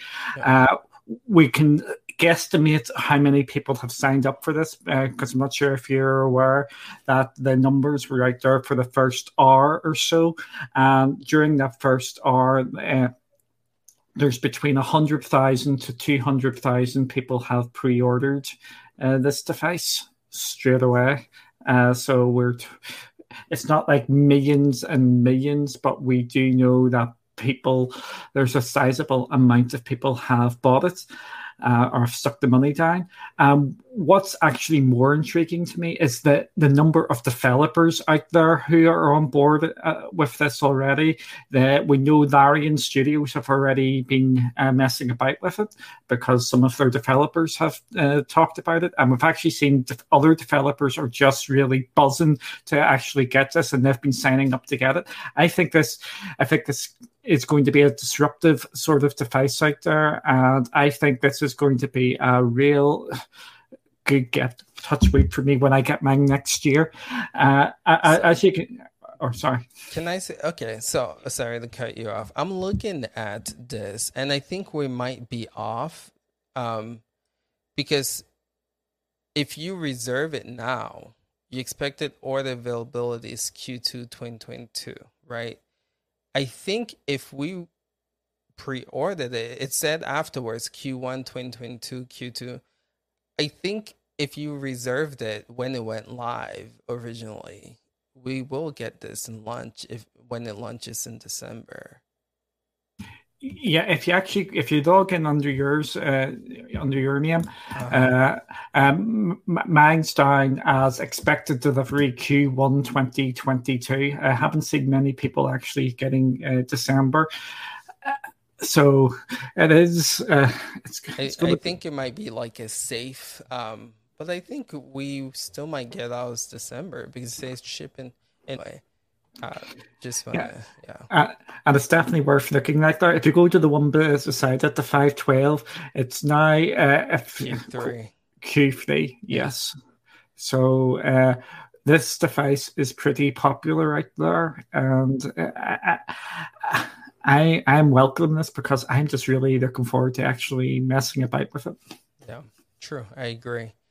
I like what you said about like downloading games. That's how I plan on using it, to play in the cloud. But if I'm going somewhere, if I'm traveling, just like the Switch, right? You can play it without Wi-Fi. So again, good stuff. But someone else was going to say something. Yeah. So I was umming and ahhing about this device. I've got a Switch, the 720. Yeah, it works for Switch games, but this is Steam. This is Steam games. So these are PC games, huge library available at your fingertips potentially. So I was reserved about the 1280 by 800 screen. So it's not quite 800p, but it's 16 by 10 rather than 16 by 9 resolution. So it's more the PC aspect ratio. which is what it's keeping there. What I did find very interesting is that it's running basically Linux with a Steam OS front end, and they said that basically all games will run because they've got a layer which will port those games, and you can install third-party apps, i.e. a browser, which means that you could put GeForce Now, Stadia, and xCloud all running through the browser there for when you are connected, and then when you're not connected, you could download a couple of those games. Now, the 64 gig model, good luck installing more than 2 games. So you probably would want to go for the mid-tier there, and also then have the NVMe for the speed of launch. They do have an SD card storage for all models. They do, but again, a 256, 128 gig class 10 U3 SSD is still going to set you back another 50 to 60 quid, depending on what quality you go for. So, you're not going to gain a lot of benefit there for the price difference. But NVMe is just so much faster than SSD or a memory card. So do bear that in mind. I do think that the quality of the screen is going to be, you're going to need to see it to believe it, I think. Playing xCloud on a phone screen at 720 looked fine. Again, when you blew it up on a bigger screen, it was an issue. But it's a Retina display, although the resolution is capped at 720 by 1080. 1280 by 800. You are going to get that quality because the screen is going to be better than an OLED. It's going to be like a Retina display. So you're going to get that color contrast and everything else. So it'll be really cool to see, I think, and you're not going to have stream compression to worry about because it's all running locally. So it'd be really interesting to see. And again, having the cloud aspect on there, I think really bolsters it, and having the mice on there to get around those games like GeForce Now or xCloud needing a mouse every now and then, and the Pro controller buttons at the back there. It really has covered it all, but the weight is the biggest issue, I think, for a lot of people. On battery life, I don't see how running a full PC game at medium to high graphics for more than an hour or two is gonna cope. They have said, they've gave rough numbers on the IGN video, 2 hours to 4 hours for, and if you drop down the FPS, you can get a lot more as well. Right. So. Right. Quite decent for gaming on the go, for sure. All right, so looking at the time, anyone else want to add to this before we quickly just touch on Xbox Cloud Gaming? Pass. Okay. No, I'm good. I mean, you guys covered everything. That was great. Cool. All right, so xCloud or Xbox Cloud Gaming released the Medium. Let's just, the other games weren't the greatest. I mean, we can touch on it here, but I feel like the biggest game this week for the platform was the Medium, right? Again, just looking at the list here, Bloodroots and Farming Simulator 19 were the other games. But let's talk about the Medium. Chief, you compared this to the Series X. How was the experience, and would you recommend people playing this game in the cloud? Yeah, I think when I just did the xCloud on its own, it's hands down one of the best looking games on xCloud I've seen to date. And the way it played was just, it felt native. Now I do use a wired Xbox controller because xCloud's Bluetooth latency is not great. So I've always had a wired PC controller when I'm playing xCloud, and it's not an issue at all. Quality wise, fantastic, but yeah, once you're at 1440p on a monitor, you do notice that stream compression. But if you play it on a tablet or a 1080 monitor, it looks so crisp, you wouldn't believe that it's coming from the cloud.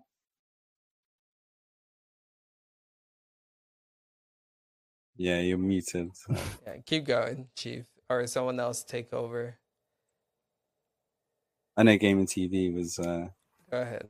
In awe over the quality of this. Oh yeah, I absolutely loved it, man. I played it locally on Series X, had a great time with it, and I had high expectations for xCloud actually, and it didn't let me down. We have to always, keep these buckets in mind, local and cloud. my expectations are totally different between the two. I always look at local as my tour de force experience when I really want that, what the devs were after. That's where I'm going to play. If it's that type of game, I have to try it locally. Cloud is always a supplemental thing for me at this point, where I expect it to perform well. I expect it to look good, but I don't expect local level quality. So I'm not disappointed at all. I think it's probably the best game on xCloud right now, or Xbox game streaming, cloud streaming. I love it. Having a great time with it, and performance-wise, it's phenomenal. I didn't drop a single frame, and if I did, I didn't notice it. Didn't feel any latency. But as Chief said, the fidelity of it has to improve overall, and that's a holistic xCloud thing that they're working on. But for me here in California, I kid you not, my experience is top notch across most of the Xbox games, cloud games. My experience is amazing, and fidelity, I see it improving every single day. So I'm excited about the ceiling and where Xbox Cloud is going. We know the library's there, and the only thing they have to clean up is to roll out my experience to the rest of the world. Agreed. Sorry about earlier. The wife was trying to talk, but I do see improvements. I was playing Gears the other day. I tried the medium, and on my phone it works great again. 2K display. It ran pretty well. I was using the Razer Kishi, ran well. But then when I tried to play it on my TV, maybe because Xbox Cloud Gaming is not officially supported, I'm sorry, my TV, it just didn't play too well, right? But I'm noticing that there was this like blurry or grainy look that Gears of War 5 had when I tested when it went live with the Series X Blade, and it's not there anymore. And I'm noticing some games, the grain look is gone. So it shows, or it tells me that they are still working on it. But yeah, I mean, if you're playing on your phone, it runs well, I think. But yeah, that's just my overall take on it. It's interesting you said that, because Marchief was saying that the Bluetooth latency on xCloud is not great. But for me, it's actually the opposite. It's the better way to play. Wired is not great. And I think this is a testament to where cloud is not definitive for any of these services for everybody. It doesn't, one experience is not the test case for everybody. And, I kind of had to take a step back, recently, again, just being reminded by one of my friends that, he has internet where he has a 10 megabit connection and satellite internet's the only option that lives around me. And I have, I would say, fairly decent internet with 80 megs. And the conditions, you have network, you have the router, you have the distance and the ping from the server. There's so many variables where it's never the same experience for every single person. And even for me with 80 megabytes, if my wife is doing, some work and it draws down that 80, it could cause all the services I play on Luna, Xbox, and Stadia all have the same problem. It'll start to have those hiccups. So, what's the terminology? It's a user case may vary, right? Or results may vary. So that's just the reality, I think. True. All right, fellas. Anyone else want to add to that? If not, let's wrap this up. We're over time. I just want to round off what Chase is saying there. So one thing that we really want to press home with all these cloud services, it doesn't matter how good your internet speed is, latency is the key, and frames dropped, as Gamer TV said. So you could have a 250 meg connection, but if your latency is 50 milliseconds, it's going to run like rubbish. It really depends on those hops between your controller, your device, your router, your internet, then going out to all these other services. So just because you've got a terabyte download doesn't mean you're going to have a great experience. True. Thanks for the wise words, sir. But let's wrap this up. Guys, appreciate you guys watching. This was a lot of fun. Again, this is going to be in audio format right after this. Check out Anchor and Spotify, wherever you guys listen to podcasts. but just want to give the members a chance to let people know where they can find them and what they do. So Chase, sir, good to have you on here, man. I appreciate the last minute drop in, man. Again, your family here, but tell people what you do and where they can find you, sir. Yeah, so I do my primary show is on Saturday mornings at 10 a.m. Eastern Standard Time. It's called Saturday Morning Coffee Talk, and it's the Gaming Advocate YouTube channel, and it's focused on talking about subjects in gaming and cloud gaming from the business and the marketing perspective, but it's consumer advocacy. It's where the listeners and the viewers, their voice is what matters. They drive the conversation. It's a space designed for them to be able to voice what they believe, whether it's good or bad about a product from their purchasing decision, and that should be, valued and honored. So that's the space that's created. And then actually tonight, it's funny, I do a separate podcast, Days. I don't know if you know about this one. We haven't talked about it, but it's called The Gaming Advocate and Friends. And it's the one area where I actually talk about my use case pretty heavily. And I have a couple other people that stop by from time to time, and we just talk about games and pop culture and the Marvel Cinematic Universe, which we're going to be talking about Loki tonight. So those of you that haven't checked out that podcast, look it up over on Google Podcasts. It's called The Gaming Advocate and Friends. That episode will go live tonight around midnight. You're a busy man, dude. Bro, when you hit me up, I was like, can I do it? And I was like, yeah, I can make it happen. Thank you, man. Thank you. Appreciate that. How about you, Duncan? What do you do, sir, and where can people find you? If people really want to find me, at Friday with Games, we've got things planned over the next week or so. Touchwood, our new website, will be out next week, which is going to be pretty cool. Just watch everybody here, because everybody is class. And just to echo what Chase and Marchief was saying, everybody's experience in cloud is different. So if someone is saying X platform is running better for them, the chances are it is. So just bear that in mind. True. Gamer TV, sir, what do you do? Where can people find you? Yeah, quick little comparisons and little speed runs and first looks at games here and there. GMR TV Plus is the YouTube, and same for Twitter. Awesome. Good stuff, man. If you guys haven't checked them out yet. Monkey, do you want to plug anything?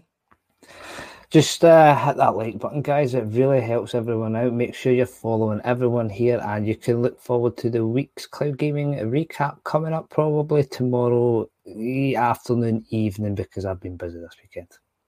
Cool. Chief, the legend. Now you know why I'm not here every week. Don't forget, we have an XS channel. We have a dedicated streaming gameplay channel, because we just have too much content for the Extreme channel. So do check out the Cloud Gaming XS channel for most of our live streams now, and any overflow we have from this channel. Cool. All right, fellas, appreciate you guys watching. We'll be back here next week, and actually, I'm moving next week, so I don't know. We'll play by ear, but we'll let you guys know on Twitter. But Haven't handled me 2 weeks in a row, surely. Yeah. Yeah. But yeah, appreciate you guys. We'll catch you guys next time. And yeah, don't forget, this is in audio form. Catch it on your favorite platform you use for audio. All right, fellas, we'll catch you guys in the next one. Till next time. Peace out. And my camera stayed alive. Yeah.